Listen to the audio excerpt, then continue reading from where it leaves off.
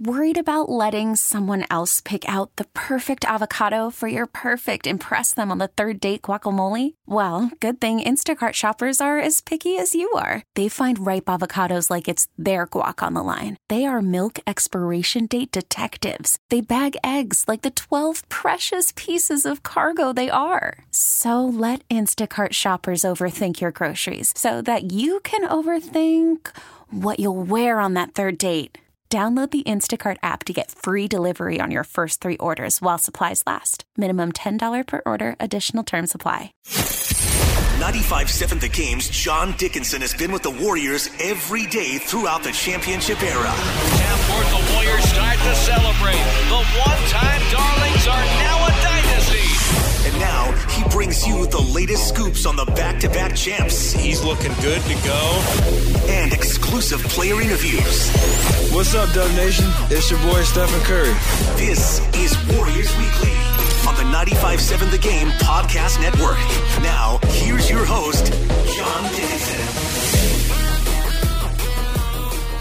And welcome in, Warriors Weekly Podcast for 95.7 The Game. It's episode number 7, and we are in the playoffs, a playoff edition, and I want to call this a little bit of an emergency pod, although we're going to drop it late in the afternoon following game number 2 of the Western Conference first-round series between the Warriors and the Clippers, and we continue to circle around the 95.7 The Game studios and check in with different shows, and it's a pleasure this week to be joined as a co-host by Bonta Hill. Of course, you hear him on the Afternoon Delight with Greg Papa every day, noon to 3 here, Monday through Friday on 95.7 The Game, and he's out at every ball game as well, working his way around the locker room. Bonta, thanks a lot for joining me this week on the pod, and I really appreciate it. And we've got a series. Sorry about that. You could edit that. My bad. I was laughing. I had a skittle coming down my throat. What a bang. Way to start the podcast. First of all, first member of the 95.7 The Game staff to swear on the podcast.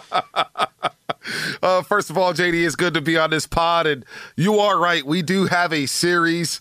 Game number 3 is going to be phenomenal, man, and the biggest takeaway in game 2, and we're sitting right there, and we're watching the Warriors go up 31 points, and I bring out the binoculars. I start looking around for celebrities around the gym. What's going on in Oracle? I'm starting getting bored for a second, and the Clippers, as you mentioned, going to 72, the 37 run, and now we have a series. And I think the biggest question for me, JD, in all honesty, is what's going on with Kevin Durant?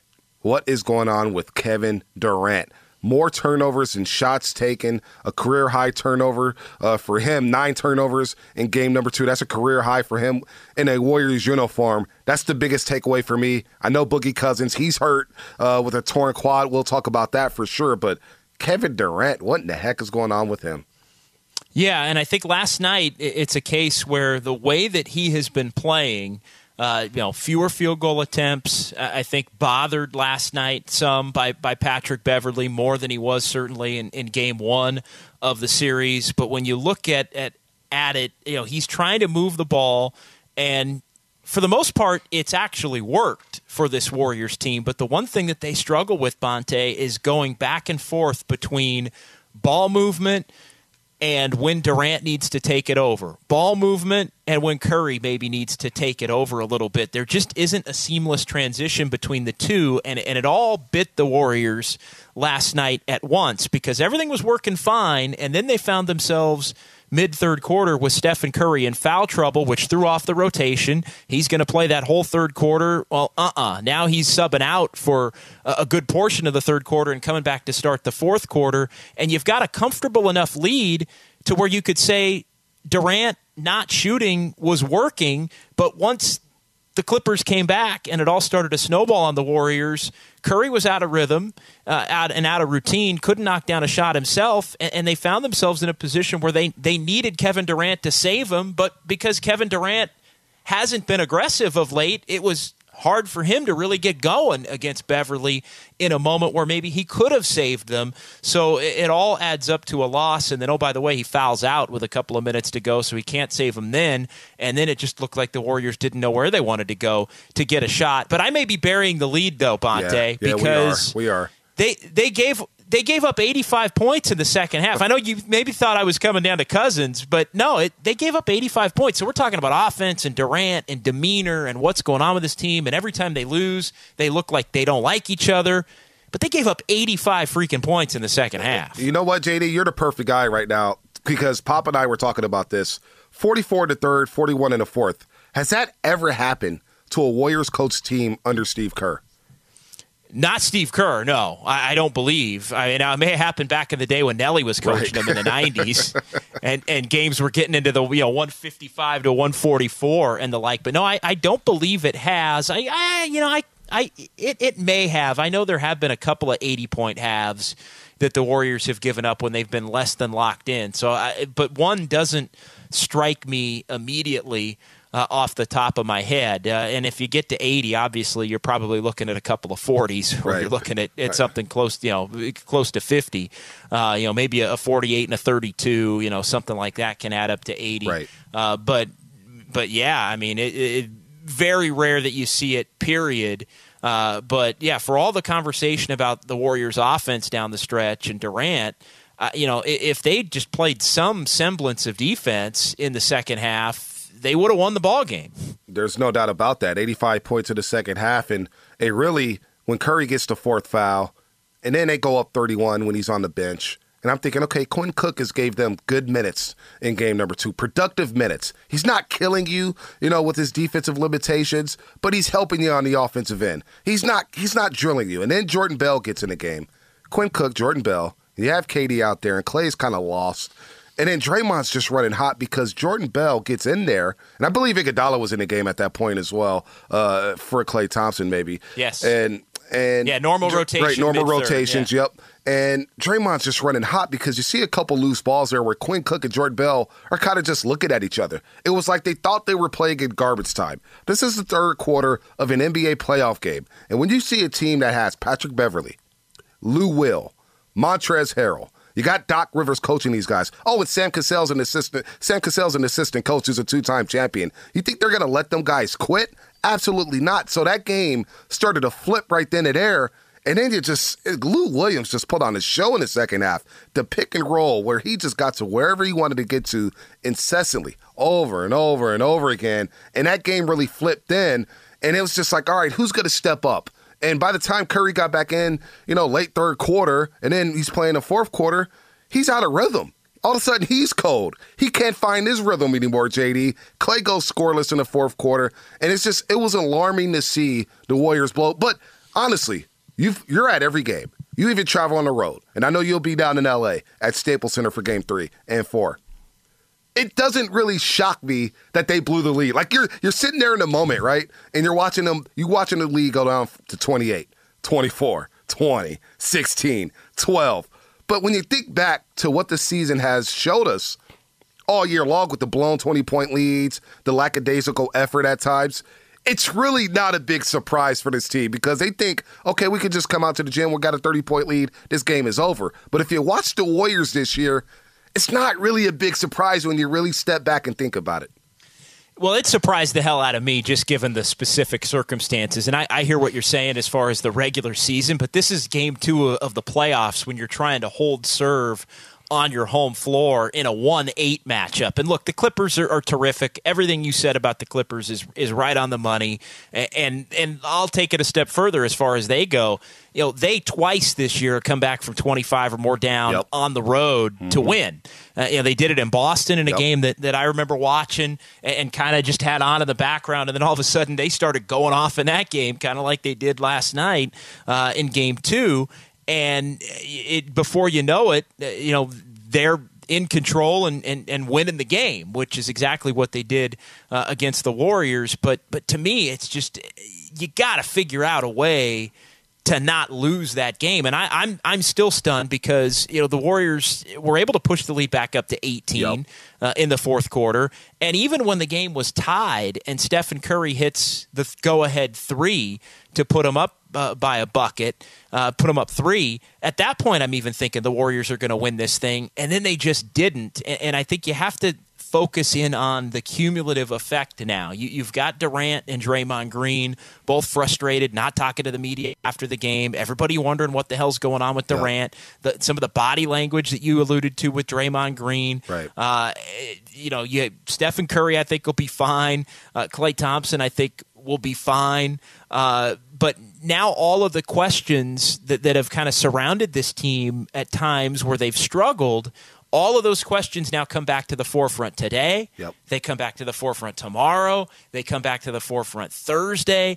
And then you factor that together with the fact now that this team's going to have to play at least one more game, if not 2, if you drop one of the 2 down in Los Angeles. That means you got to go back to Los Angeles. And as you know, Bonta, every extra game you have to play is another game where it just takes a little bit out of you for later on down the road, or it gives another opportunity for somebody like a DeMarcus Cousins or another player on the roster to sustain some kind of an injury that might make you shorthanded when you're going up against a Houston or somebody in an NBA Finals. Oh, you're right on the money because we're looking at that second-round matchup, assuming that the Rockets are going to beat the Utah Jazz, which I think they will do, and I think the Warriors will eventually win this series against the LA Clippers, even without DeMarcus Cousins. And I know you'll get to that in just a second, but you look at that Houston series, and you're like, all right, if you go 6 with the Clippers, and you know how the Rockets defend. We know how they're going to play. They're going to milk that clock. It's going to be a lot of James Harden pick and roll, isolation.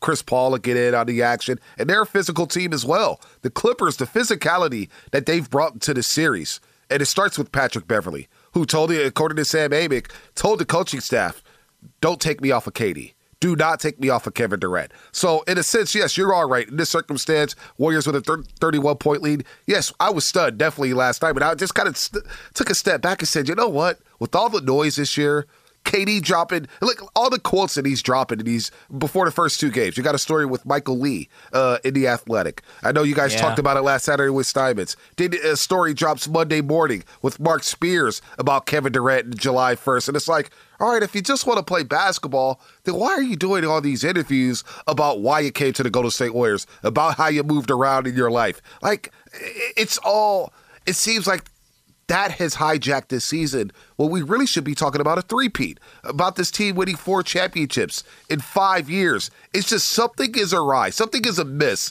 with this team. And it felt a little weird last night with Draymond Green not talking to the media, Kevin Durant skipping out on the media, leaving Klay Thompson there to try to, make sense of what happened Monday night at Oracle Arena. It was just a weird vibe after that game, and it's been a weird year for this team. Look, I do think that they'll eventually win the championship. They should. I'll be shocked if they don't. But for some reason, JD, and you know basketball, you've been watching it your whole life, it has vibes of the 2004 Lakers when Kobe and Shaq, they were getting into it. You're hearing about it all season long. Malone and Peyton is there. They got the 4 All-Stars in the starting lineup. And they get through the Western Conference because they were so talented. They were just better than everybody. And then they run into a Pistons team that plays like a team. And when you watch Milwaukee, don't you get vibes like, damn, they play like a team. They're really clicking on all cylinders. And it just has that vibe to me to where this season just may not end well for the Warriors. And then we'll see a different team open in the Chase Center. Yeah, but Milwaukee's the one team, not to get too far off on a tangent about them, that I'm more and more convinced these last couple of weeks that I probably disrespected a little bit too much. I mean, they were the one team that I probably gave the least amount of credibility to as far as having a chance to make it to the NBA Finals and really compete. I mean, I really did up until the last few weeks, but I've had so many people, that I've talked to and doing some interviews for the podcast and doing some interviews on Warriors this week. There's a lot of folks that watch a hell of a lot of basketball that really think there's a good portion of the country that's sleeping on the Milwaukee Bucks and that they are a budding juggernaut, and really the only knock on them is injuries, obviously, right now to some key players, but they are expected to get healthier as things go on. But also just the fact that they haven't collectively won a playoff series together yet. Now, it seems like it's going to be a formality, obviously, as a 1 seed that they'll get past Detroit, especially with everything going on with Blake Griffin. But the more this thing plays out, Bonta, I'm starting to think that I've been sleeping a little bit too much on the Milwaukee Bucks, and they're a team that I'm actually watching really closely, maybe even more closely than any other team in the East, at least in the early going of the playoffs, because the athleticism is there. They shoot a ton of threes. They are a much better coach team this year than they've been in previous years. Budenholzer's a significant upgrade over Jason Kidd and what was going on there before. I mean, that really is almost the Steve Kerr to, from Mark Jackson to Steve Kerr comparison. I know Budenholzer didn't play in the league, and personality-wise it's not, but in terms of intelligence and offensive intelligence and X's and O's and having his imprint on the game, I think Budenholzer's done a terrific job maximizing the talent on that roster. So file that away for later for sure. Real quick point on that. When you look at Steve Kerr, the Warriors under Steve Kerr, doesn't it seem like the Bucks have given the Warriors? I know it's been small sample sizes. No but doubt. In the regular season, they've given the Warriors they're problematic because they're so long and athletic. And you talk about Malcolm Brogdon and Bledsoe and Middleton. It just seems to me that they've given the Warriors the most trouble in the regular season when they've matched up together. And you're right. Everybody's sleeping on the Bucks. I actually picked them to go to the finals because I don't trust Kyle Lowry. I don't trust Toronto quite yet. Philadelphia, they've got so many injuries and issues off the court. And then Boston, you just never know what you're going to get from them. But Milwaukee's a team that I'm just like, man, you don't want to run into them because they don't have any noise. They're just playing with house money right now, and all the pressure would be on the Warriors. But yeah, let's file that away. That's, a month and a half away? We got a long way to go to the NBA Finals. Yeah, and not to mention the fact that, that would be a series where the Warriors in the finals wouldn't have home court advantage for the first time in that round. So that's something that you have to, I think, keep in mind in addition to everything else that's been going on. And, it's so funny what a difference a night makes, Bonta, because, we're talking about the Rockets and playing them in the second round versus playing them in the conference finals. And, the seeding got a little janky because teams don't necessarily take the regular season as seriously, and you've got Utah and the Rockets who are as hot as anybody, but they were terrible at the beginning of the year, so they wind up being a 4-5 matchup, maybe instead of a 2-3 matchup. And you just look at it, and now playing the Rockets in the second round with this injury to DeMarcus Cousins, coming off what looks like it's going to be a much harder fought series with the Clippers than maybe anybody anticipated. All of a sudden, maybe you don't want to see the Rockets in the second round if you're the Warriors. Maybe you wish you did have another round to kind of let things calm down a little bit around you. And without DeMarcus Cousins, who probably had his best game as a Warrior that Wednesday night in Houston. Remember that? Without Kevin Durant. And we're all thinking, man, this is an L. They're going to lose. They're going to get swept by the Rockets in the regular season series. And Boogie balled out. He really took Capella out the game. Probably had his best game, was hitting jumpers from the elbow. He did it all that night. Yeah, Capella can't guard him. Capella can't guard him. But you look at Bogut now, and the Rockets really don't have to guard him because he's not an offensive threat, which made Boogie in this lineup. So it's like, wow, the Warriors haven't had a low-post threat under Steve Kerr. I mean, you go back to Chris Webber, maybe, since the last time they had a legit low-post threat. And then now you see the Rockets series, and what I worry about with Bogut, I know he only played like 2 games a week in Australia with the Sydney Kings. How are you going to play him 20, 24 minutes against a Rockets team that's going to try to get him on a switch every single possession? And it puts the onus on Kevon Looney to play bigger minutes. And then you have to trust a guy like Jordan Bell to play where he's really had a lost season. So this DeMarcus injury, look, you may not miss his scoring, but just defensively, it seemed he was starting to figure it out against some of the better bigs. And that Rocket series with Andrew Bogut, I just worry if they get past the Clippers, which I think they will, Bogut switching out to James Harden and Chris Paul. That just sounds problematic, JD. It really does. Yeah, and Bogut might be a guy that's only going to play, let's say, the first 5-6 minutes of each half, and that might be it. It might have to be Looney at that point. It might have to be a couple minutes of Jordan Bell, and the other factor there is you're going to have to go Hamptons 5. I mean, you're going to have Draymond Green play a lot of center and maybe more center than you'd want him to play for a second-round series as you try and, make sure that you win that one and then deal with whatever is to come down the line after that, just sort of, almost like you're paying with the credit card. Right. You got to get through that, and you're going to pay with the credit card. Right. You're going to deal with that interest payment later, whether it's in the conference finals or in the NBA finals, how physically taxing, that can be on a guy like Draymond Green and Iguodala to play those minutes. But, yeah, that will be a matchup issue now, just not having Cousins minutes available. So you are going to have to give Jordan Bell an opportunity. And last night, I think that's why Jordan Bell was in the game. Jordan Bell was in the game because the Warriors were blowing out the Clippers, and Steve Kerr was thinking about the next series and thinking, I got to get this guy in the game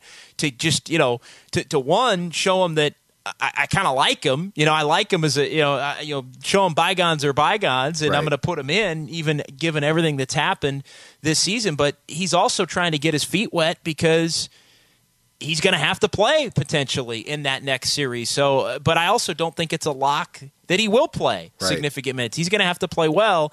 The Warriors got, they were real fortunate, and it's a credit to Jordan Bell. I mean, the Warriors were in a position where they had to play him last year in the conference finals, and he actually played pretty well. Him and Looney, underrated heroes of that conference finals win for the Warriors, 4-3 over the Houston Rockets. But I still... It feels like the Clippers series is going 6. Man. It really does. Like I mean, that is just the lasting thought that I have, and not that the Warriors are going to lose Game 3, but it just I could see them coming out and winning by 30 in Game 3. But it just feels like they're going to split in LA and come back, and it's going to be 2-2, and the Warriors are going to have to win Game 5 on their home court next Wednesday, and then send it back to L.A. and maybe close it out over the long haul against a Clippers team that might be a little bit gassed themselves. Right now it feels like the Warriors are going to win the series. I think they'll get it together. They'll figure it out. I don't think they need Cousins as much in this series as they do in others.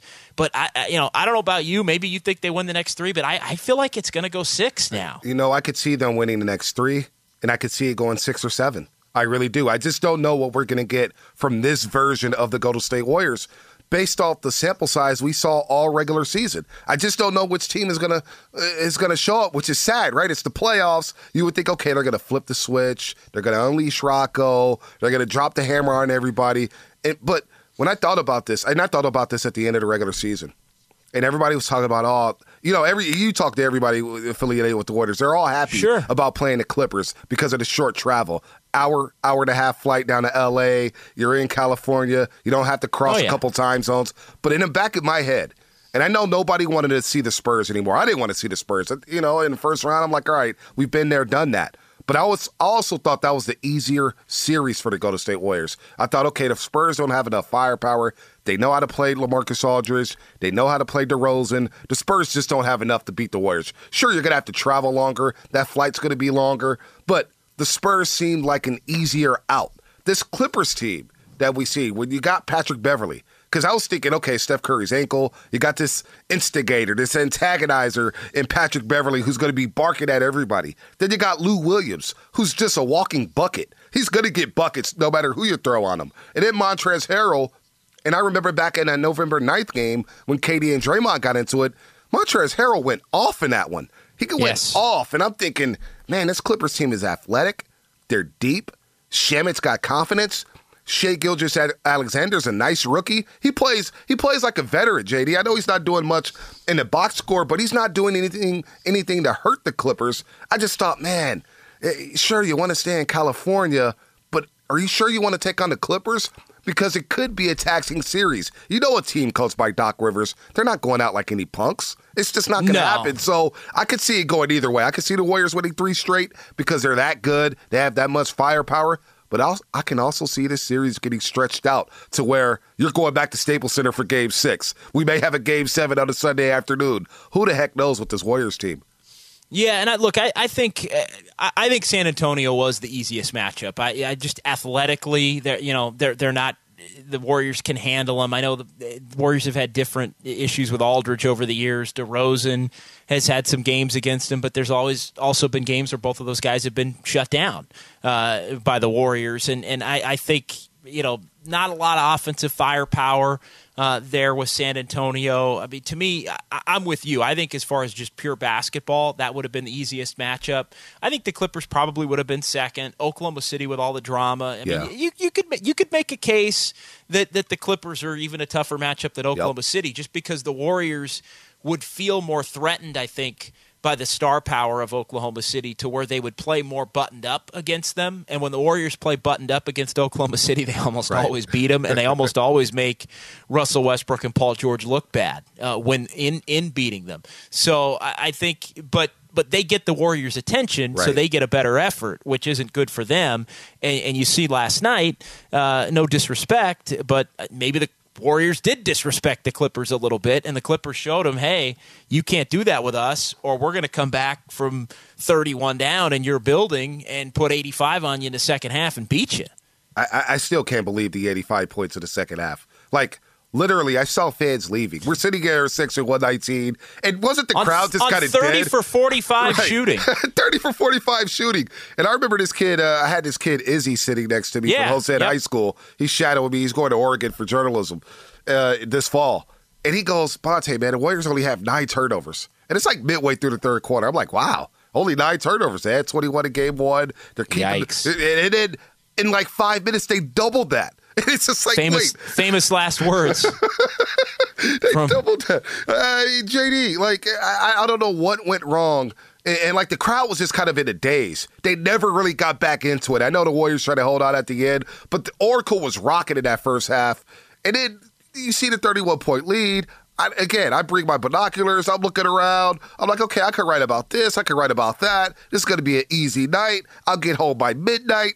And I think everybody was just kind of like, what the heck happened? And then I thought about it, that was kind of the season in a nutshell right there with the way the Warriors played last night in the second half, giving up 85 points. But I know you want to talk about Boogie and KD, and you've covered Boogie since he was a rookie. To see that happen in the first quarter, and I know they built it was just like, this guy can't catch a break.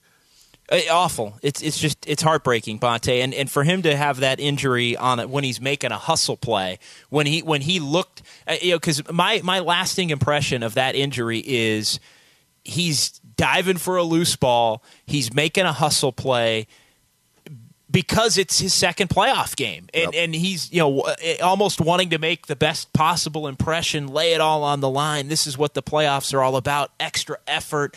I'm getting after it. I want to help these guys win a championship, and that winds up being the play, a play with nothing but the best of intentions that winds up likely putting him out for the entire postseason. I mean, it really is heartbreaking, especially given the fact that he goes to New Orleans from Sacramento in the trade, and the half season he was there in 2017, that was a one-off. The Pelicans weren't ready to make the playoffs at that point in time, but he comes back last year. He's a major part of a Pelicans team that was on track to make the playoffs. Then he goes down. The Pelicans change up their mix a little bit. They get Mirotic in a trade, and they get all the way to the second round before losing to the Warriors.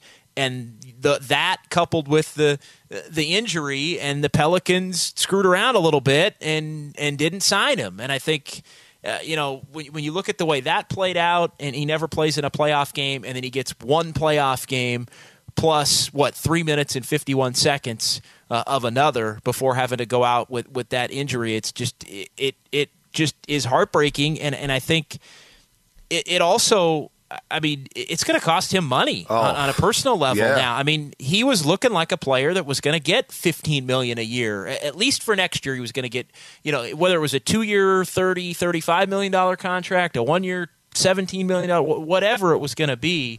He may be back in a situation where he looks to stay with the Warriors again if they'd have him for the mid-level. And you know what's funny, JD? I remember last season, we actually were doing a post-game show, Warriors post-game show, and it was shortly after the injury.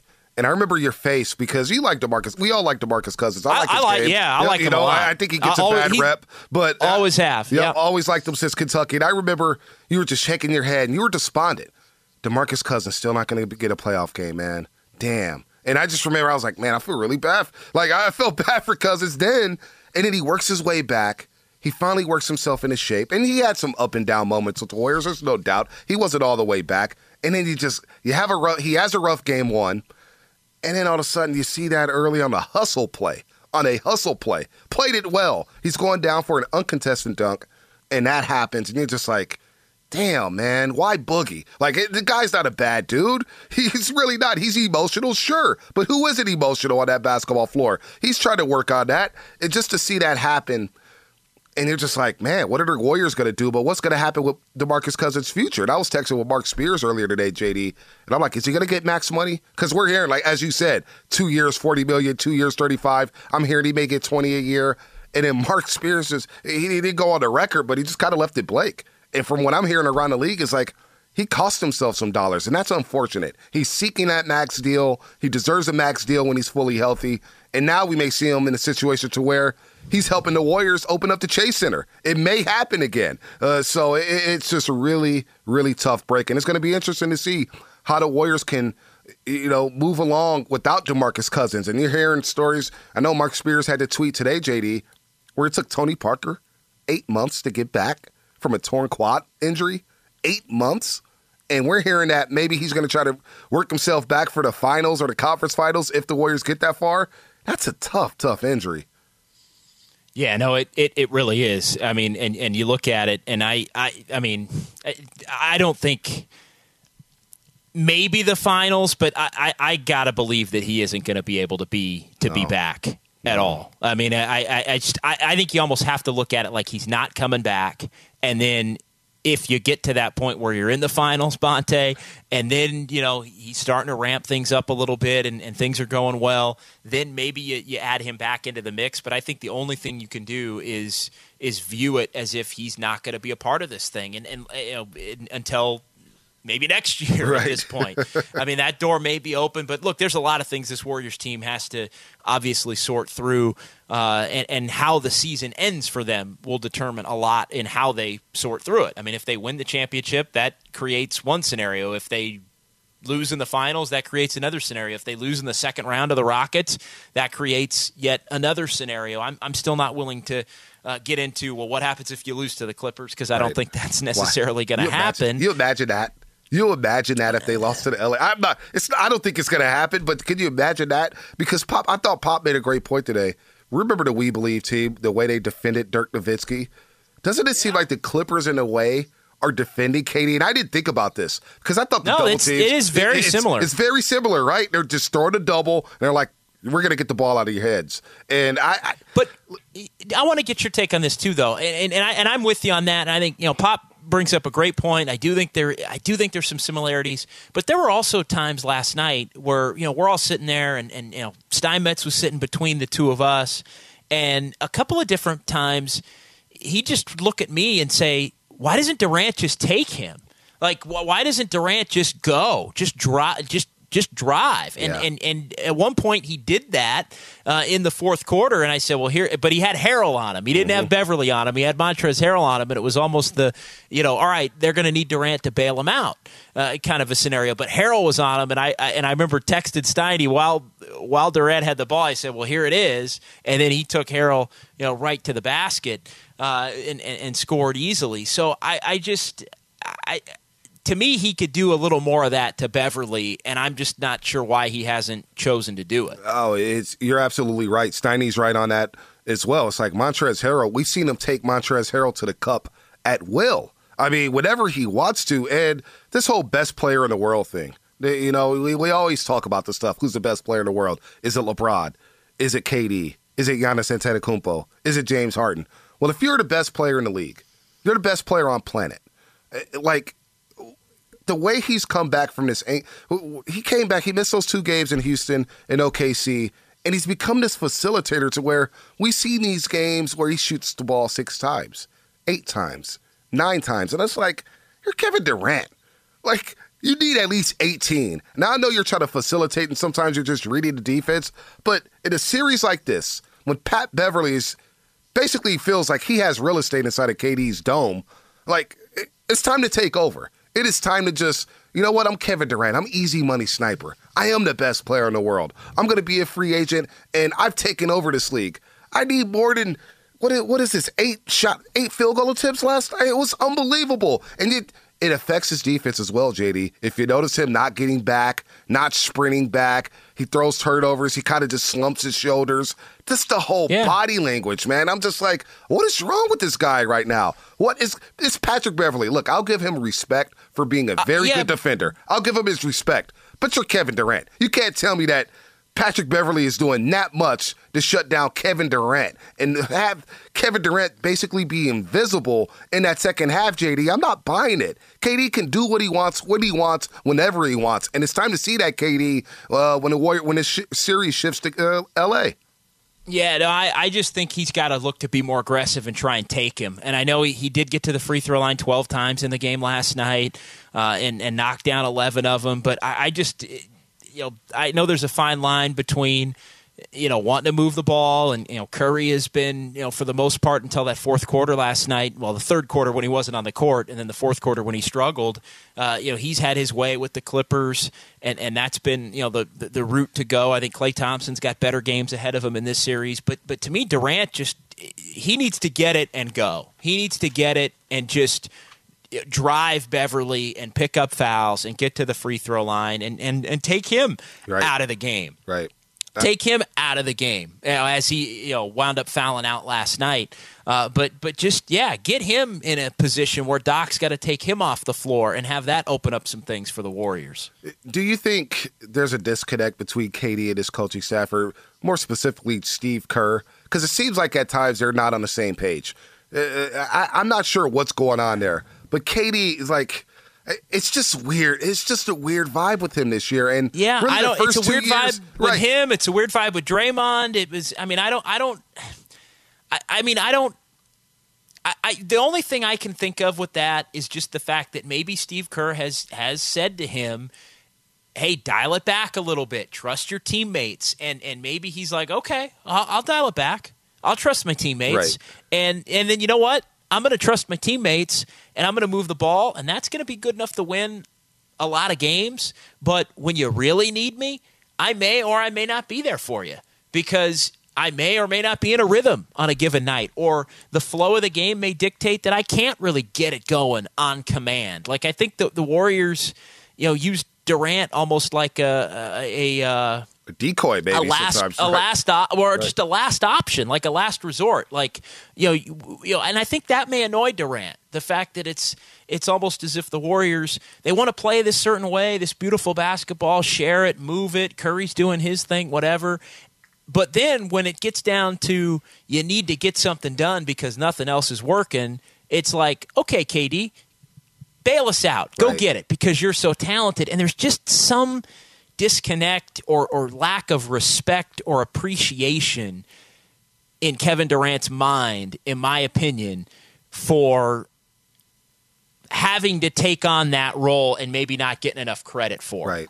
Are you surprised that we don't see more 1-3 pick and rolls between Curry and KD? Because it seems like an impossible play to stop. You got the greatest shooter in NBA history, and you got one of the most lethal scorers in NBA history, and yet we see a lot of times, especially in crunch time, and I need to look at the stats with this. Maybe I'm wrong, but it seems like in crunch time, when the Warriors are in close games, they struggle in crunch time situations where, as you just said, and you make a great point. They don't know where to go. Right, they don't know where to go, and they just say, all right, KD, bail us out. Like, I want to see more actions there in the last 5 minutes of the game, and more specifically, I want to see more pick and rolls with KD and Steph. You got Klay on the wing. It seems like a play that could work every single time. Like, how do you defend that if you're an opposing NBA team? I don't know how you could defend that, and yet we don't see it a lot, especially in crunch time situations where even Curry there with the last shot, I thought he rushed it against Montrezl Harrell. It seems like they just don't know what to do in crunch time. Yeah, they're just out of sorts. And it's, a lot of Curry's, when Curry really gets going, a lot of it is transition. It really, a lot of it is he pushes it, and, he's taking a pull-up three, or he's moving it and getting it back on the break, or he's getting it off an offensive rebound. A lot of when he gets, in those flurries, it comes off of pushing the tempo and him having the ball in transition and just cooking, and the crowd gets into the game. and he just is able to feed off of that and take it to another level. When it really gets into the half court, it just seems like they get caught in between what they want to do, and it's hard for them to get into, let's say, one or two go-to plays. But to your point, I mean, yeah, the 1-3 pick and roll is something that it does surprise me that we don't see it a little bit more as almost a fail-safe, like just go to that. And you know what? You're going to wind up with one of those two guys taking a shot or doing something, and then something good happens for this Warriors team. Bonta, great stuff, my man. How long was this was good. Yeah, this was fun, good. Man. I mean, we just got rolling, and all of a sudden it's like 45 minutes later or something like that. Yeah. I mean, usually we do a two guest pod on this, and the Warriors didn't have an availability. I mean, we let everybody know we're recording this on Tuesday, but the Warriors didn't have an availability today. Right. So typically it might be try to get a player, try to get a coach, try to have a co-host as well, one of the other hosts, which is you this week. But it's usually two guests or have another writer, broadcast. We may just have to blow this thing out and have it be this might be it. This might be it, man. This might be the formula, huh? One guest and just roll. Get the balls out there and just play. It might be just one and done, and 45 minutes and just roll it out. So, man, I really appreciate it. And you know what, great stuff. No doubt about it. And we probably could go another hour talking about just game two. I know we're basketball nuts. We go to every single game. I don't even think we broke down really the second unit and what's going on with Quinn Cook and Jordan. There's so much happening right now. We could spend all day long. Oh, man. He's got a chance to redeem himself, though, JD. He's got a chance to redeem himself. So he is, because Steve Kerr's going to have to go to him in that Houston series, even if he doesn't want to. And, yeah, I felt for Quinn Cook because – I set the over-under, Bonta, on about a game and a half in this Clippers series as to how long will it take before Kerr has to just pull him out due to ineffectiveness and not have him be out there at the beginning of the second and fourth quarters. And, I think just because of the sheer numbers and bodies, he's going to have to give him another shot, even in Game 3. But for whatever reason, Quinn Cook, the more you have to play him in the playoffs, the less you want to play him in the playoffs.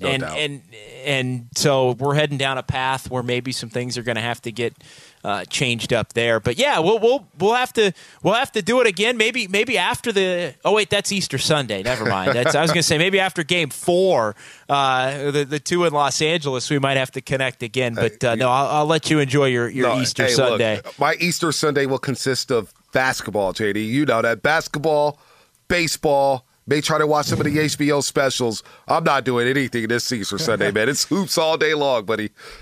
Yeah, hoops all day long for me, and then maybe Manhattan Beach a little bit. Sounds like a good time. Me and the Easter Bunnies out on Manhattan Beach on a Sunday. Now you're making me jealous. JD. I'm gone now. I'm out. Bonta, really appreciate it, man. Enjoy it, and we'll talk again soon. Absolutely, JD. Always a pleasure, man. Go have fun in L.A. All right, that's going to do it for Episode 7, Warriors Weekly Podcast for 95.7 The Game. This was a production of the 95.7 The Game Podcast Network. This episode is brought to you by Progressive Insurance. Whether you love true crime or comedy, celebrity interviews or news, you call the shots on what's in your podcast queue. And guess what? Now you can call them on your auto insurance, too, with the Name Your Price tool from Progressive. It works just the way it sounds. You tell Progressive how much you want to pay for car insurance, and they'll show you coverage options that fit your budget. Get your quote today at Progressive.com to join the over 28 million drivers who trust Progressive. Progressive Casualty Insurance Company and Affiliates. Price and coverage match limited by state law.